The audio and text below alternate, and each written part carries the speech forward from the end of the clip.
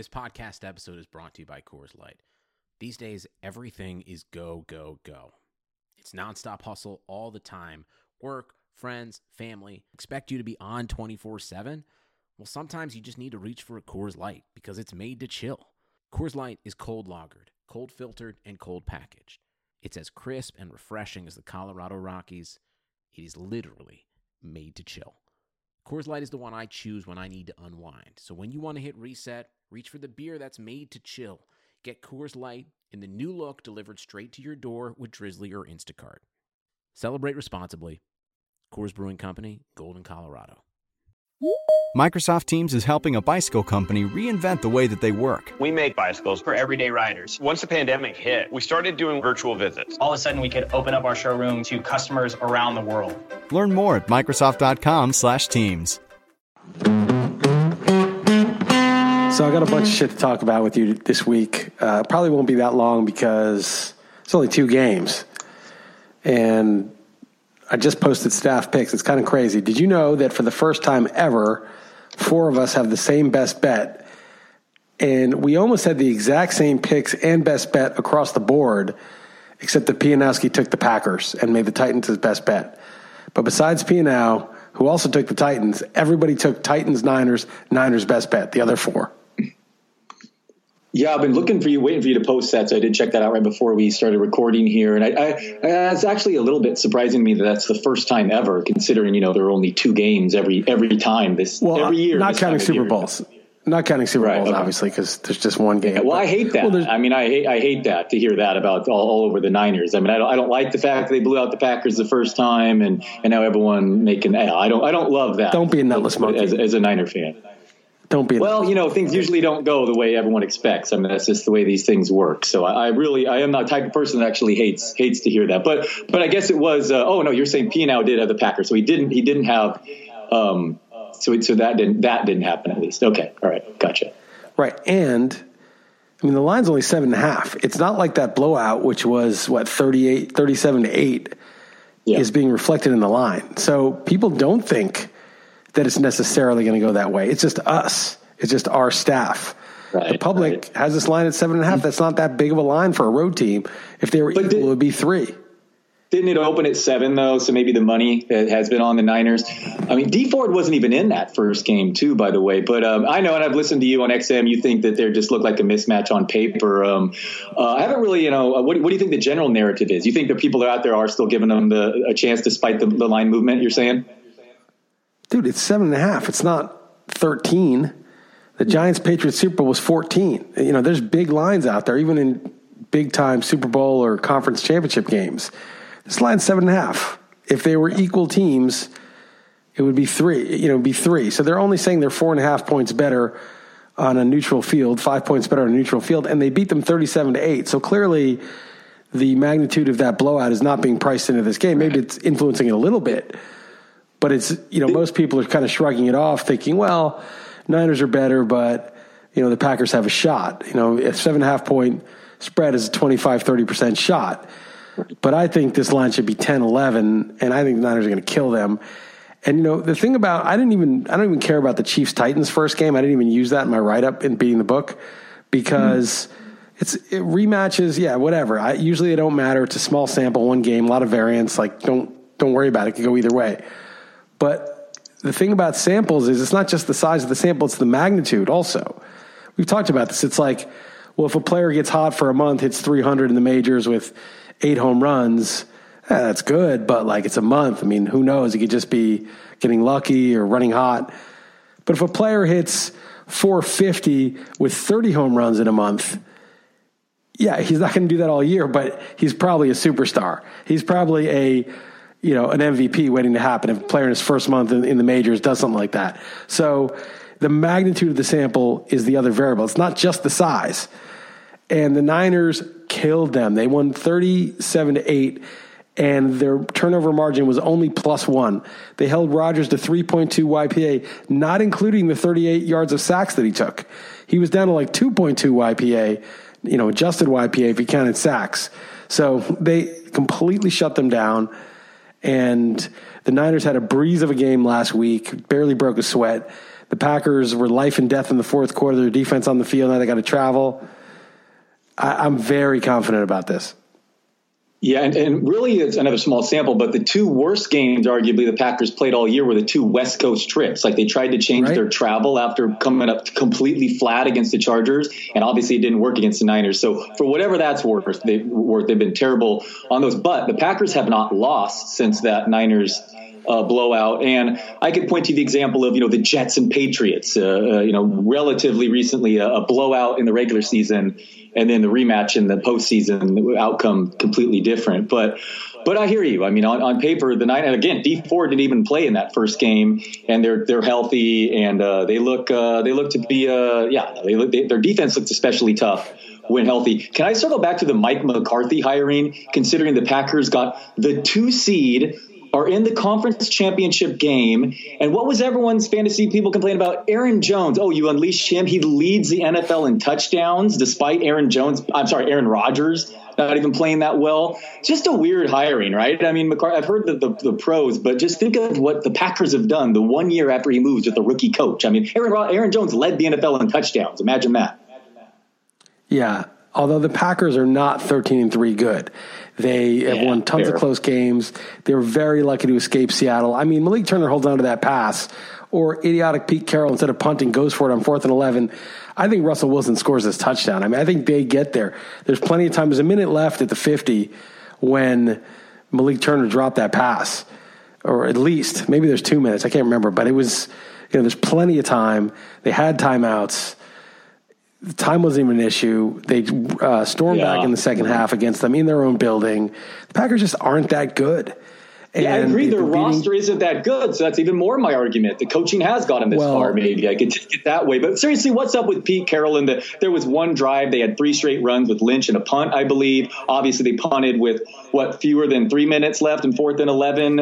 He treats the game as if his defense is his team's strength, when obviously it's quite the opposite. I mean, what are your thoughts on him? Obviously, he does a lot of things well, coaching, but it's kind of malpractice, right? Like, if you look at the way that team's been outscored in recent playoff games, like that game in Carolina in the first quarter, second quarter, it's just been unbelievable until they're forced their hand to turn to Wilson. Carroll is obviously doing something right, like the way he preps things, the way he gets the team up for the games. He's done it for a long time. Obviously, having Russell Wilson on the rookie contract was unfair, and that was a huge advantage. But even Russell Wilson getting the full money, maybe he's just so good that he's worth double that, and Carroll's just kind of riding his coattails. But I think he probably does other things well, gets the team prepared, motivated. But yeah, I'm also like, I think like the people who are just arguing that running the ball is stupid, they just sound dumb. When you watch Derrick Henry, and instead of saying, well, this is an exception, this is a team where the running back does matter, to try to just act as though, that's regression, statistical anomaly, whatever, you just sound dumb. Instead of saying, yeah, usually it's the case that the passing game is more important, the quarterback's more important, and most of the time that's what you should try for, or what you should game plan around, but there are exceptions. That's a rational way to look at what's happening. That's publicizing you have a faulty stat is what you're doing with that. If you know what I mean? Right. Honestly, that's just like showing that you have a fault. Your stat needs to be looked at. That's what that feels to me more than anything. Yeah, denying reality to defend your model is just a really bad look. You should always be accepting reality into your model and saying, the model works 90% of the time. There are these oddball teams where the running is more important or something. You can figure it out. But trying to squeeze reality into your religion or your extreme take is just stupid. So I always defend the Derrick Henry teams and the Titans and running the ball, but there's no defending Pete Carroll and running Lynch behind a banged-up offensive line. First down, second down, predictable. In the second half, of course, when they stormed back, they were play action on first down and throwing right away. And of course, they were succeeding because they have the best quarterback, one of the best quarterbacks ever playing. But the fact that they were just doing that, it was just beyond stupid. It was like, what are you doing? You're just squandering downs and then putting Russell Wilson in obvious pass situations. It was beyond belief. And yeah, it was malpractice. I don't know what to say. I mean, it was just stupid. Some things are just stupid and there's no defending. Yeah, as a 49ers fan, I was definitely rooting to face the Packers. Again, maybe it's careful what you wish for, but Russell Wilson, I mean, it's life and death, both games. I don't care. No lead is safe either is a tough thing with him. So happy to avoid him, but we'll see. Hey, listen, I'd love to hear. I'll be there. But the thing is, man, I got a sick kid. Mason just turned 3 years old, has a temperature. Now the wife's getting sick. So doing my best to avoid my family, so I don't stay sick for the conference. Priorities. My sick family, I have to avoid them. But man, I hope I'm not too sick for this. But you're expecting a blowout in that game, I hear. What about the AFC though? With that one, I could see either way. I wouldn't be shocked if the Chiefs blow them out, or an upset. I mean, the Titans. I'm with you. The Derrick Henry, it's a real thing. I mean, he's the best player on a team that made it this one game away from the Super Bowl. I have it 31-24 Chiefs. I think the Chiefs are definitely going to score points. Like, they're definitely going to put up close to 30. I don't see the Titans stopping them. But I think that the Titans will also put up points. Chris Jones is very iffy for the game. They're missing this guy, Juan Thornhill, who was a safety, who apparently was really good for them. And their secondary did look shaky against the Texans. There were a lot of guys open, and Deshaun Watson had hours to throw. So I think that Tannehill's going to have a good game. A.J. Brown's going to have a good game. Jonnu Smith, maybe Corey Davis. I think the whole Titans offense is going to move the ball well, too. I just think that when push comes to shove, as good as Henry is and as efficient as Tannehill has been, the Chiefs' Mahomes offense is just better. And both defenses are pretty mediocre, so that they're going to both go up and down the field, but when push comes to shove, the Chiefs are going to score one more touchdown. That's sort of my prediction. What an insane game last week. I was going nuts. Someone holding that Niners at 40-1 ticket. I mean, the Pats are out, the Saints are out, the Ravens are out, nearly the Chiefs were out. I mean, that was crazy. Were you at the time? I don't know if you watch it live or whatever, but what did you think of the Bill O'Brien? Do you go for the throw? Do you go up 28-0? Obviously, in hindsight, when the kickoff is so bad too in return, it's like you would have rather gone for it and not gotten the first down or the touchdown, the first down, right, than made the field goal. You would have rather that than made the field goal. So at the time, were you going crazy? I mean, I wanted the Chiefs to win, but I thought he had to go for it. I mean, not only would he was on the 13-yard line, not only do you go for the touchdown and go up 28-0, but you get a first down, the clock runs another 40 seconds, you run a couple more plays before scoring your touchdown, hopefully, maybe another minute and a half or two go out of the second quarter. It's just, you got to just kill them. You can't kick the field goal and give them the easy victory.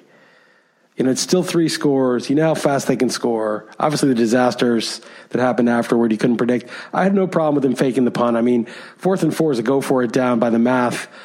Anytime you're outside your 20. Break a tackle, break a tackle, one-on-one. Break a tackle. Well, not even that. It was just a good play by the defender. I mean, yeah, sure. It was a good call, but it's just 4th and 4. Even if they just went for it straight up and didn't fake, would have been fine, because that game went up to 80. The total was 82. So you don't want to punt it back to the Chiefs ever. And so I'm fine with the fake. That, to me, was although he had to be talked into punting. Remember, he almost wanted to punt at the end, which would have really been an inexcusable O'Brien. It was terrible, and he burned a timeout. Yeah. I mean, even Jim Nantz was like, well, they have to go for it here. And then all of a sudden he's punting. And if Jim Nantz is saying you have to go for it, I mean, he's just the prototypical nutless monkey. For him to be like, well, you have to go for it. And then Bill O'Brien to just be in like autopilot mode, like, oh, it's 4th down, time to punt. And Deshaun Watson looking at him like, dude, like, down 17 in the 4th quarter. Like, what are you thinking? And then they had to burn a timeout. But, I mean, I'm not going to dunk on Bill O'Brien any more than he's already been dunked on. I mean, that's low-hanging fruit. Yeah, no, crazy the Chiefs ended up It's boring to talk about. It's boring to talk about that. You know what annoys me? It's like in Twitter, all these analytics guys, a lot of them are really smart, but they dunk on Gettleman. Gettleman tried to explain why it's important to run the ball and stop the run. And he's like, well, the teams that ran the ball the most yards rushing, the top 4 rushing teams are all in the playoffs, and the top 4 passing teams are all out of it. And everybody with half a brain knows that, right, if when you're ahead, you run more. And when you're behind, sometimes you have to throw more. And so that the total yardage it's not the right metric. But that doesn't mean he was wrong, that the run is important and stopping the run is important. He's wrong about his explanation as to why. And they're just dunking on him about the X, like he doesn't realize that total rushing yards is something related to winning, not the cause of winning, which everybody knows. But they just go for the lowest hanging fruit. I see these guys and they pick the weakest arguments, the weakest proponents of the opposite of what they're saying. The weakest proponents. You got to run the ball. You got to establish that, just without evidence saying stuff like that, or things like Gettleman, like using a bad explanation that clearly doesn't explain it, getting the cause and effect reversed, and then citing that and then dunking on it and acting like, see how superior I am. It's just fucking weak, man. Pick on a strong argument against yours. Find a strong argument on the other side and take that on. Debate that. That will win over converts. This dunking stuff, they're just the same thing over and over. They never take on a good argument against them. Yeah, no, for sure. I hear you. It's crazy that Casey boring actually covered. Is that? It's just also boring. It's like, what new ground are you breaking with this? I don't know. Damian Williams, where was that all year long? Can I complain about? Crazy that Casey actually covered that game too. That's pretty wild. I started off like, someone tweeted Casey to win. Yeah. And then I was like, would it be greedy to ask for the cover when it was like, 24-14? I was like, am I getting too greedy to ask for the cover? Then I was like, damn it, Mahomes should have got a 6th passing touchdown. This is BS.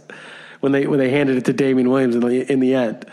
Yeah, so I got greedier and greedier, Yeah, someone tweeted us, like, is it KC -3 now when they were down 14-0? I wasn't sure if he meant like live odds or like total. Are they -17? Because I think that really wouldn't have been crazy, and they ended up covering the original line. So yeah, no, crazy. I was getting greedy too. I had some KC guys going for sure in lineups. But all right. So what do we have? We have the Titans and the Niners both. We've been very similar in the playoffs and doing well so far.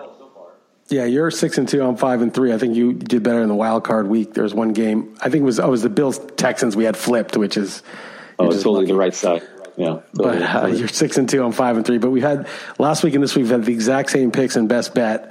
But I feel very strongly about the Niners, and I'll jinx you even further. I talked to Rufus about this, and we got in a little disagreement on the radio show. I don't know if you heard the segment, but I have this theory that for whatever reason, I'm not sure why, the elite defenses always smash in the Super Bowl. And this is not obvious before the fact. Tampa Bay was an underdog in 2002 to the Raiders, killed them. The Giants were massive underdogs against the Patriots. Not that they had an all-time defense per regular season, but they had Tuck and OC and Michael Strahan going all out. And then in 2011, same thing. They had Tuck and Jason Pierre-Paul crushing by the time the playoffs got around in 2011.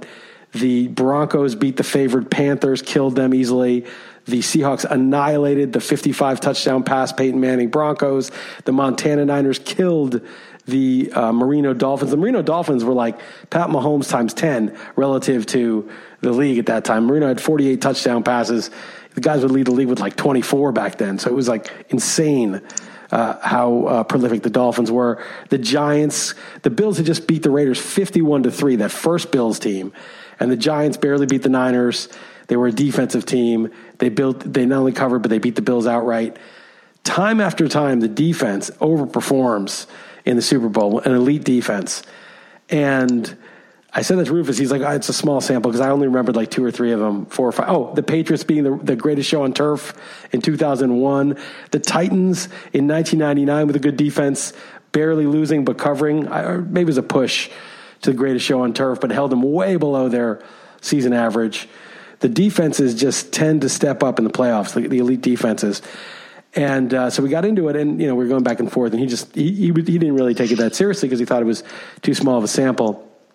But I forgot to argue, and it's true that the magnitude of the sample. I mean, when I was talking about the Seahawks Broncos, I was like positive the Seahawks would win. I bet Seahawks -10, even though they were getting 3 or whatever they were getting on alternate lines. And to see it happen after, and to see Denver cover over the favored Panthers and win pretty easily, it's like the magnitude has been big. It's not just, they've covered by an average of a point or 2 or they've outperformed. They have smashed. And so it's not just there's a sample of 10 or 12 games like this. It's 10 or 12 games where the defense has crazily outperformed what it was supposed to.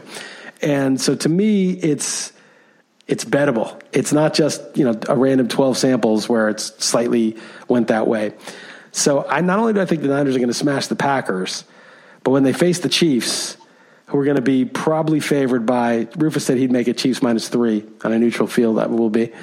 I think the Niners are going to beat the Chiefs in the Super Bowl also. So That's just my extra jinx for you. That surprised me a little bit when I heard Chiefs -3. I thought that'd be more of a pick 'em. But yeah, I did hear this segment, and it didn't help your cause of you having to come off at the top of your head. I mean, it made it tougher and almost seemed like a smaller sample. It was smaller, but I mean, I've lived through this last decade with you, and every time you have pointed it out, it's not like, and you made a great point, like, if that had happened, they wouldn't have been an historic defense. And you're like, no, I would have considered it a check mark against this theory, because you have always said it beforehand, and it has so far. Right. I wrote it up in my columns. I'm like, I go through it. I'm like, that's why the Seahawks are not letting them cover. They're going to win outright, and they're going to, decisively beat the Broncos. And they fucking killed them. And I was like, holy shit, And then the Denver-Carolina one, I didn't even believe it. Denver sucked. They barely got by in the playoffs. I read my write-up for that. I was 2-8 in the playoffs. I had a bad regular season against the spread. I'm like, I'm going with this defense thing, but man, Carolina destroyed Arizona, who was a really good team in the regular season, and the Broncos barely got by either the Steelers or the Pats, like barely. And they were underdogs, and they smashed the Panthers in the Super Bowl. I don't know why. I don't know what it is. It's obviously not weather. Rufus was like, well, in the playoffs, maybe defense matters more than weather. He's like, but, the Super Bowl, it's perfect. Yeah. So, yeah, it's not that. It's the 2 weeks, the magnitude of the game, I don't know what, but for whatever reason, the defense is smashed, and there's only one really good defense left in the playoffs. Now, they don't always smash in the championship game, but I just think this is the best matchup for them, and they're going to smash for other reasons. And I think if they get to the Super Bowl, man, I am just so all in on the Niners in the Super Bowl. Yeah, and comparing your favorite stat, DVOA, their defense is pretty strong historically, and especially when fully healthy. But you're really trying to jinx your fellow podcaster here. I have a niece who moved to Miami a couple months ago, and I have not even looked into Super Bowl tickets. So you're killing me here. This is going to be a miserable. Packers are definitely going to win now. I'm more convinced after listening to you. Let's move on. Let's actually hear with your jinxing. Talk Jason Garrett interviewing for the offensive coordinator for the Giants. Have you heard this, Liss? Yeah, I was posting on Twitter. I mean, I just kind of joke. I don't know that means he's going to get the job. Jason Garrett's one of those guys that's in. He's classy. He's in with everybody. Everybody likes Jason Garrett. So, of course, he's going to get an interview. And I actually think it would be bad to hire him even to clean the urinals in the locker room. But he might, as offensive coordinator, not be that terrible. There's a lot of coaches who are much better coordinators. You don't have an NLM making the fourth down and distance decisions. And who knows, maybe he can mix it up a little bit. Certainly the Cowboys offense was more dynamic this year when Kellen Moore was calling the plays. They actually went downfield, and Dak really had a massive year as a passer. And I would hope Garrett would be in the 21st century calling plays if they do even hire him. But it's a lot less worrisome as a coordinator than a coach. Yeah, I had to bring that up, though, especially, the reports just happened, too. What else? A couple things. You said you had a lot of shit, so get to yours. But the only thing I had written down Michael Thomas supposedly played with a broken hand, he claims, during that game. So I don't know how much that actually affected the outcome. Antonio Brown, I don't know if you've seen him. He's gone completely off the deep end. And Joe Burrow went nuts. So I don't know if you watched any of the championship games. Pretty much the most college football I watched all year. And yeah, any of that Astros stuff, that obviously that too. What else? So, what do you got my friend's wife is good friends with the wife of Jeff Lunau. I know her a little bit. I've hung out with her a couple times, like at the wedding, and stuff. So he was like, and I'm not going to say her name, but so-and-so's husband, he's getting, and he didn't think it was a big deal, but I was like, dude, he didn't know, he's not like following it that closely. But I was like, dude, Darvish gave up like 8 runs in a World Series game and took him a year and a half to get his confidence back. I mean, when you're cheating somebody, you're defrauding. It would be like if I defrauded you to give me money on something that I was pretend venture I was doing and like laugh my ass off while I just pocketed the money. Like you're taking, his future earnings away. You're cheating him.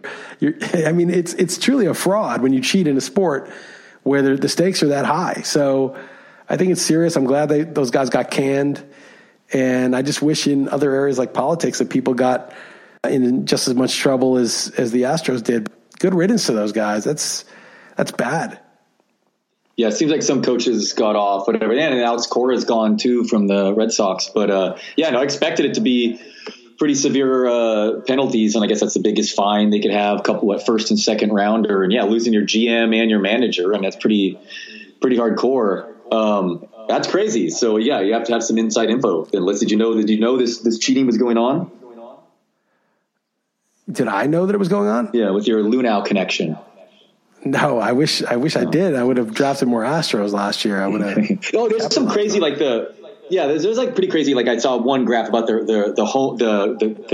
strikeout to walk ratio compared to the rest of the league is like really stood out. And obviously there's some like 9-game sample in the postseason or whatever, home road splits or whatever. But I don't know. It's pretty. Was Trevor pretty Bauer crazy. talking about their spin rate also, about the pitchers? Like he was saying stuff before about them. Do you remember that? I know. Yeah, I do remember that. But I don't know how that factors in here. But absolutely, he accused him of that a while ago. Yeah, he was on this for sure. But by what mechanism did he allege that they were cheating to get better spin rates? Like scuffling the ball, or what did he think they were doing? That is a good question. I don't know. Yeah, is there a different type of grip, or I don't know. But their spin rates magically.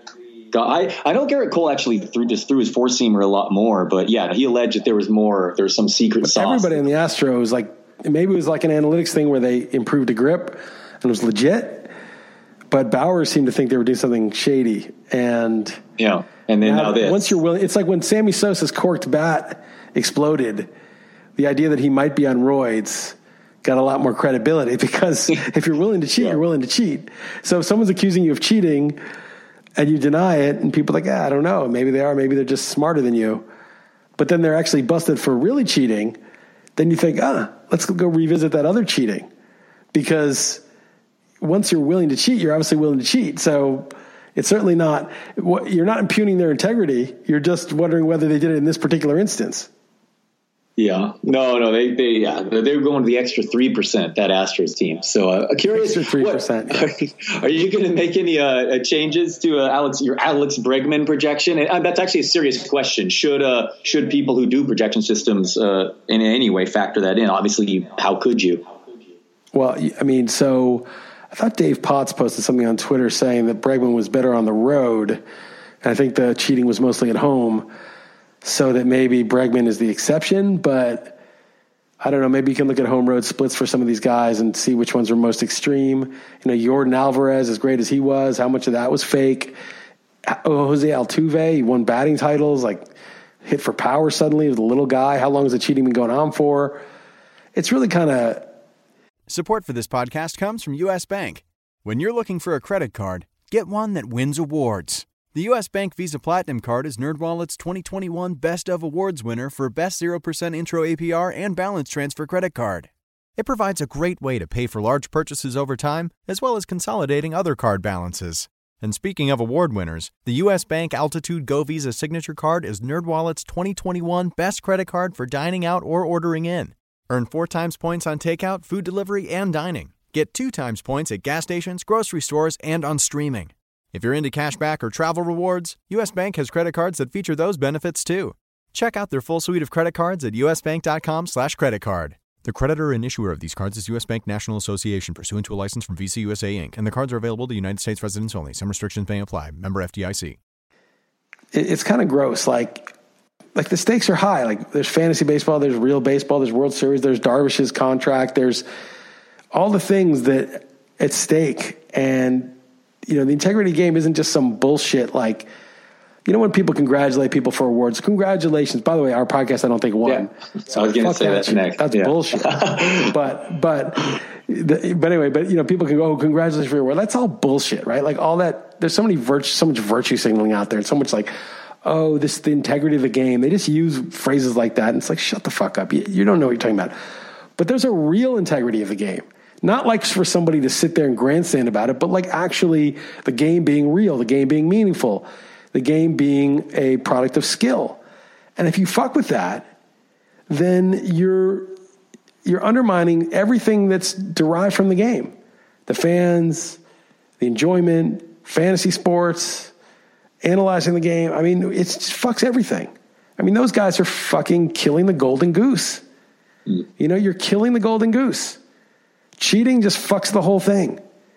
And it's happening in a larger way with the Fed, and that's a much bigger conversation. Printing money, it fucks with the system that apportions value. And we just can't be screwing up the organic way of value. Value is measured by base hits and walks and runs and outs and strikeouts. If you start to distort the measurement of value, you're destroying the whole language of the game, the integrity of the game. And it's like, they should be banned. I mean, cheating, you should be banned. I mean, it's a serious, serious thing. It's not a lightweight, oh, come on, they stole some signs. It was against the rules. There's a huge advantage for doing it systematically and not piecemeal where you are on second base and you catch a pattern or something, which that's up to them to hide. But systematically, every single team they had it for. It wasn't some loose pitcher that was tipping pitches. What are your thoughts on taking away the trophy then? What are your thoughts on that?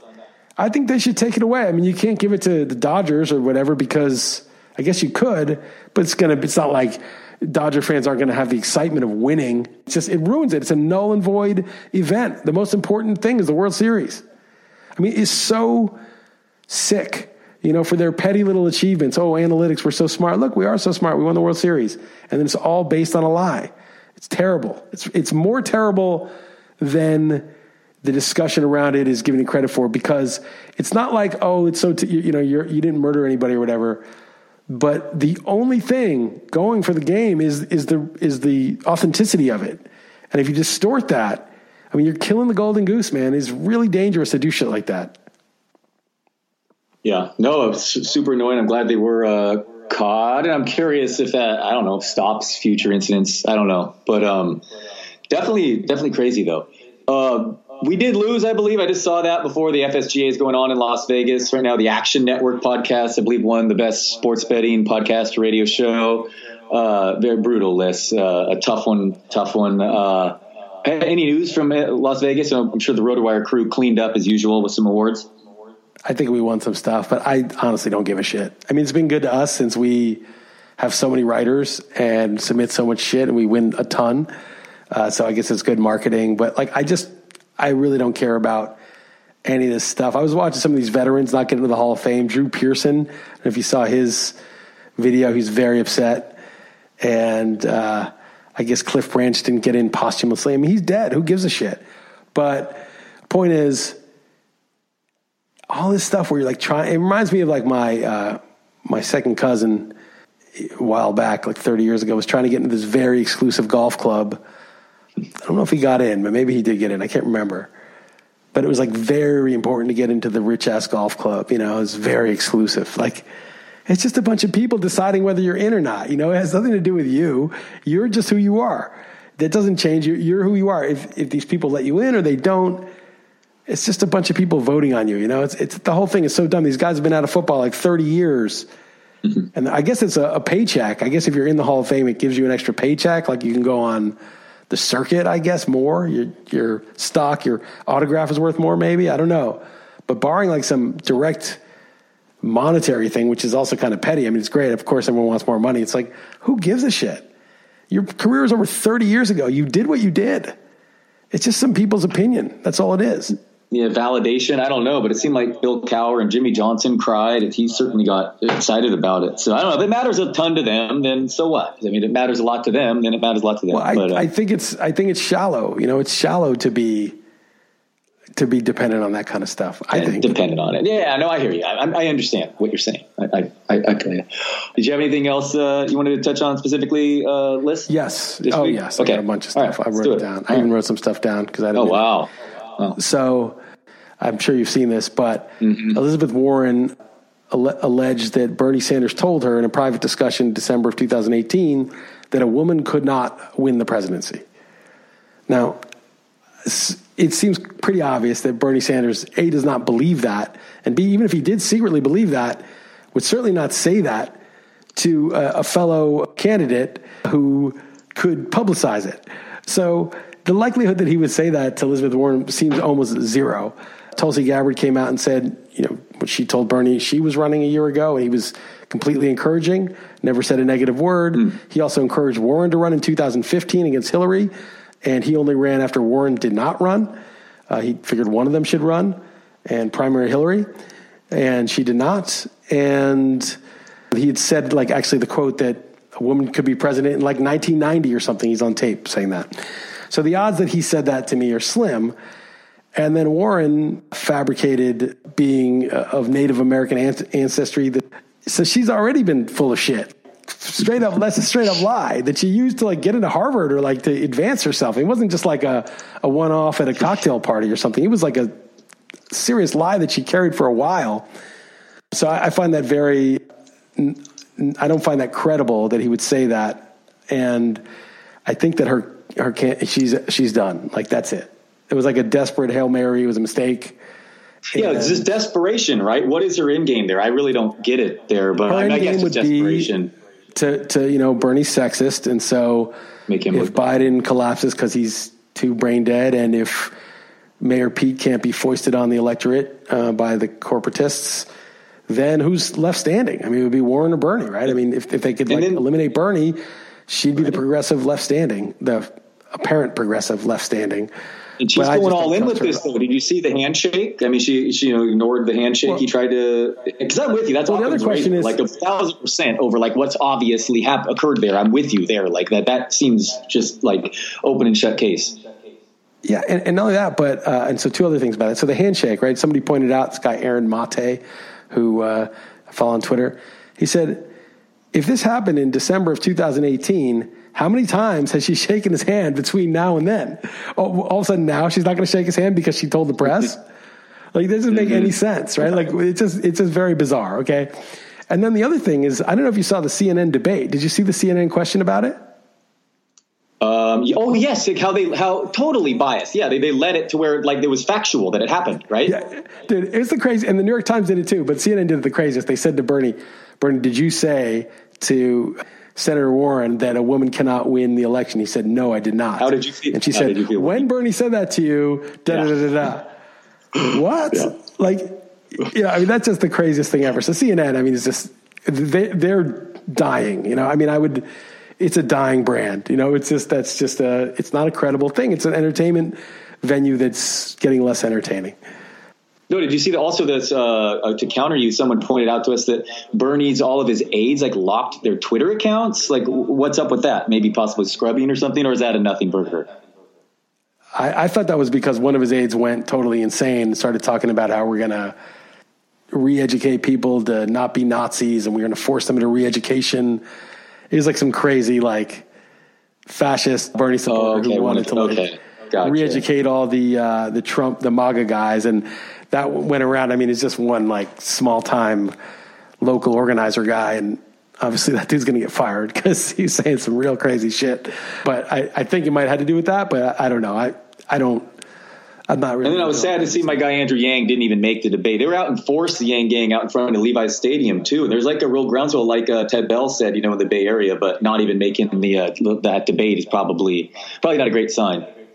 There are three real candidates. Actually, you considered him one of the three real candidates. Yeah, exactly. I saw that you said that, man. But what do you think that doesn't matter that he's didn't make the debate then? Because I mean, I saw that you said that. It might matter a little bit. There's some people who he would benefit from them, seeing him up there, and Tulsi also didn't do it. But there's three real candidates. There's Tulsi Gabbard, who has real support for her ideas and her stances and her track record. There's Andrew Yang, who has real support for his ideas and his, business, what he brings to the table as a guy who's an entrepreneur. And there's Bernie, who has real support. And I feel like the rest of this shit is just AstroTurf. It's just, corporate media spinning this and that. And you're starting to see it. You're starting to see Warren falling off. You saw Cory Booker quit. You saw Kamala Harris quit. They just don't have real support. It's AstroTurf shit. Corporate media thinks maybe this could be, it's like the Backstreet Boys or what was the one before them? New Kids on the Block. It's just like some band that was put together by a record company executives. It's not a real thing. It's like they cast these people to be a mega band, and it used to work. You used to be able to figure out who to pick, and they'd groom them, and they would, foist that person on the electorate. But social media, it's a different era. So I think there's three real candidates.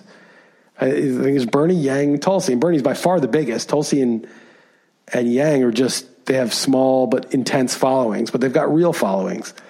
And so I don't know who's going to win. Maybe the corporatists will succeed and cheat and get super delegates to get Mayor Pete in there somehow. I don't know.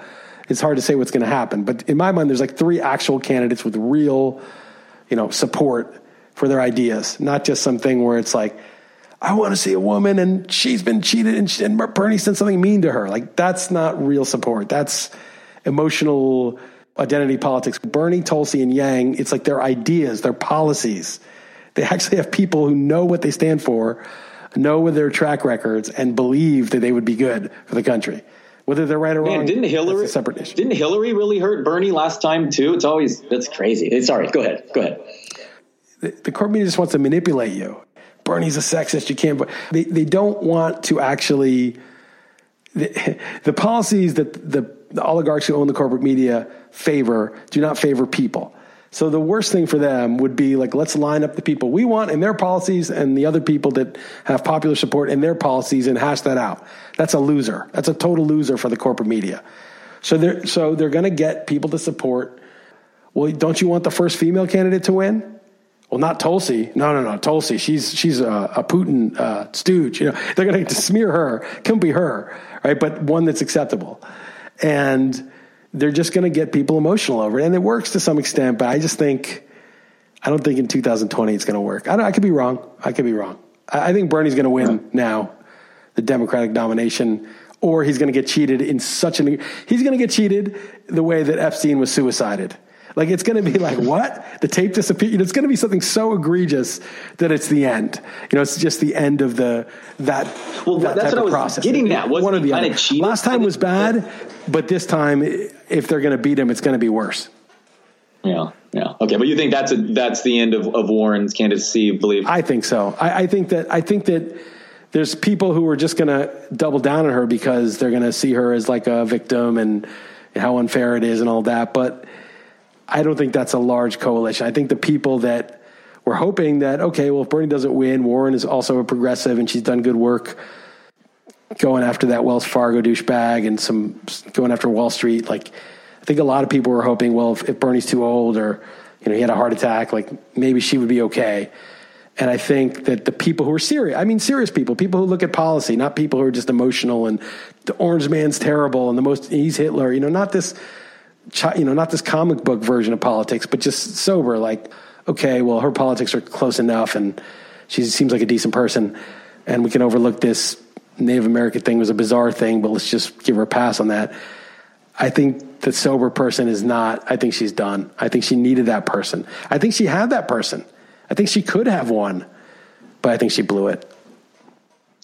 Quickly, do you have any thoughts on the Iran situation? Like, there's a narrative out there that, we called their bluff and it's over. Like, or obviously you think this is a slow play. And do you have any thoughts at all?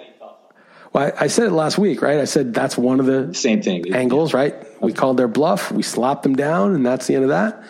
Maybe that's right. Maybe it's not. Maybe they're going to do something in 3 months to really screw us, and we're going to regret it. I don't know. I don't know enough about the players in the region. I don't know enough about the game.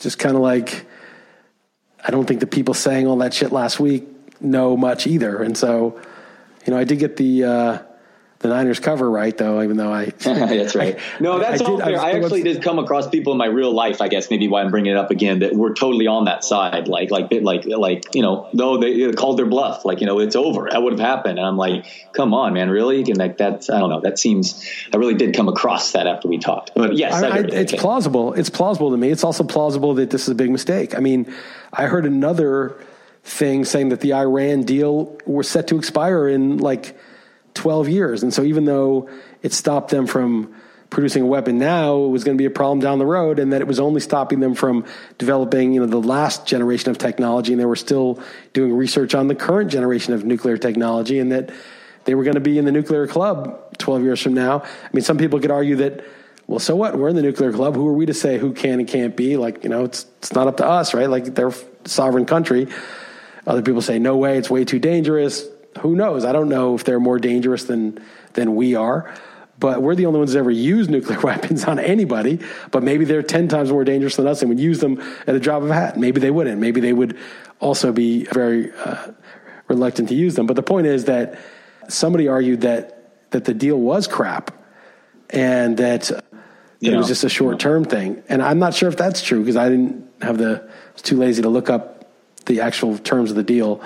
But I don't know, and I don't want to become an expert in this particular area. I just know that the hot takes last week, I watch all the football games, and I don't know who's going to cover a given week. I'm very skeptical of these very motivated by one agenda pundits saying with certainty that this is a great thing that Trump did or this is a huge mistake that he did. I just don't think they know, and you got to see how it plays out over the long term. We just don't know. This is not something that's a win or a loss in a week, right? Because what are the secondary effects? What are the 3 month, 6 month, 2 year, 5 year effects? Something we can't know. Totally. All right, I have a couple health questions on my mind, unless you had anything else on your mind before. Did you? Anything else, Liss? A couple other things. All right, let's hear it. Joe Biden was asked by somebody who said his dad, his health care got really expensive under Obamacare, it's terrible, blah, blah, blah. And Biden's response was basically something to the effect of, nobody really understood Obamacare. And I thought that was hilarious because I thought it was actually a good response from Biden. He said something like, we were trying to do X, Y, and Z, but nobody really understood what would happen. I think that's it's an indictment of Obamacare, which right. I hated it. I was paying through the ass for everything, but it was just sort of a hilarious thing. He was like, nobody really understands Obamacare to the dude. Like nobody knows what the hell that monstrosity is that enriched the insurance companies. Wasn't the Clinton healthcare thing also like 10,000 pages or something? It was insane too. That plan, whatever, back in the day. But that is funny. I did not hear that. All this bullshit. I mean, all these people, their clients are the corporations, right? The people that now it's getting different because social media, it's really it's for the better by far that like these, it just doesn't work, the old playbook. And the final thing is, so we talked about this vaguely, but there was the whole repo market, infusion of cash by the Fed in September and throughout the fall. I think they put in like $400 billion or more to these repo markets. And basically banks lend each other overnight money and they weren't trusting each other. I don't know all the details. But basically, instead of just printing money like the bailouts when Lehman collapsed, that was sort of a big thing that was publicly known and debated. This just kind of was under the radar. Like they just printed like a ton of money, like half the amount of the bailouts just this fall to preserve the system. And now they're talking about printing money to bail out hedge funds, to loan money to hedge funds. You're thinking like hedge funds? Those are like the rapacious, richest private sector capitalists in the world. Why would we bail out a hedge fund with government, with taxpayer money? What the hell's going on here? But it's this thing. I read a quote where the guy said, if you owe the bank 100,000, that's your problem. If you owe the bank 10 billion, that's their problem. Right. And so these banks, I guess, true. They've lent out so much money to these hedge funds that are doing, gambling basically with money they don't have and levered up, that if these hedge funds collapse, the banks could get wiped out. And so they're thinking of just capitalizing the hedge funds directly, which is just the most insane form of socialism for not only the rich, the irresponsible rich. We're not bailing out some rich baron who owns a bunch of land and is, invested in S&P 500 index. We're basically bailing out a high stakes gambler who's rich and got rich high stakes gambling. We're bailing out these guys. Wow. So it's a under the radar story, but it may be that something bad. You're not going to even consider bailing out these hedge funds unless the system is on the brink. You're not even, that means that they're very scared of what might happen. So just a sort of an ominous sign. Just want to throw that out there. All right. Yeah. That looks like a Bitcoin o'clock is what it sounds like. Well, it's been going up. I don't know if you've been paying attention. Yeah. What is it right now? It's like 8,800. Are you still been stacking sats? All right. A little bit. Maybe I should do more according to you. Every day. It sounds like. Cost averaging. Yeah. All right. So I ordered some fish oil, and you're such a big time. You won't even respond to me. I asked you, is this the kind of thing you take 2 seconds out of your goddamn life to just respond and say yes or no? But Jesus. That was fine. Sorry. I was going to respond, and then I thought I did. I'm sorry. Yes. Yeah. I'm like reluctant to even bother you with emails because you're so prissy anyway. But the coffee grinder I got, and you were right, that was super simple. I got some crazy, they call it the Bonavera coffee from Wisconsin, this company, and it's delicious and fresh and good call with that. All right, man, almost done. All I have for you left is I don't know if you watched it, but it was pretty good TV. The greatest of all time Jeopardy. Ken Jennings beat my guy James. That was pretty fun tournament to follow. Oscar nominations came out. Joker has the most, which I think is horrible. And I just started the Aaron Hernandez Netflix documentary. It's 3 episodes, and the first one just totally riveting. And so I'm halfway through that, and I would recommend that. Some crazy stuff with Aaron Hernandez. And then Curb Your Enthusiasm, the greatest television show of all time, comes back Sunday night. Liss, we went nearly an hour with just 2 games, and you sufficiently jinxed my 49ers. You sufficiently jinxed my 49ers. It's my biggest takeaway of this catastrophe of a podcast. You being the sole reason my Niners are going to lose. But what's your one more thing? My one more thing is there's a documentary called 7 Up, 14 Up, the Up series. I was going to ask you that. I Googled it after you brought this up when we stopped recording last week, and I couldn't even find it. So I actually meant to bring that up off stage. Okay, so 7 Up. Okay, I must have done the wrong name. So it's the Up series, and it's on some British thing, though. It's hard. Heather did some, we're out here. I don't know how. It's probably accessible somehow. And it's really repetitive because they started in 1963 following these 7-year-olds, and then they follow them in 19 whatever, and then it's like 1970, and then 77, then 84, 91, 98, 2005, 2012, and now, basically. And they track their whole life. The filmmaker's too old now. He's 80-something, 90-something. And it's redundant because when they did the ones in the 70s and the 80s, they had to cut in so much footage from the 60s because they didn't think somebody could just click on a little clip and then go, they didn't want you couldn't just VHS it was hard. It was hard to watch the old stuff. So it's very repetitive. So you see a lot of the clips many times because back then you were seeing the movie for the first time in the 80s or whatever, so you had to see who they were at each age. But it's pretty deep, man. I don't know. It's not it's some of them are sad, some of them are encouraging, but it's not really that. It's just holy fuck. And because it gets all the way through a time before, Facebook and Twitter and Periscope and everybody's talking to a camera, it's way more real. And you really see these people from 7-year-olds become adults. It's pretty trippy. And I need to figure out how to watch that. It's a big effort. It's kind of the thing that you would do while you're doing your work, in the background, because again, it's repetitive and it's not like a plot where you need to see every little thing, but you're how's this guy going to turn out? What's going to happen with this guy? You see them having trouble in their teenage years and their 20s. You're so you're going to what's going to happen 7 years later? It's really kind of riveting. What is going to happen to these people?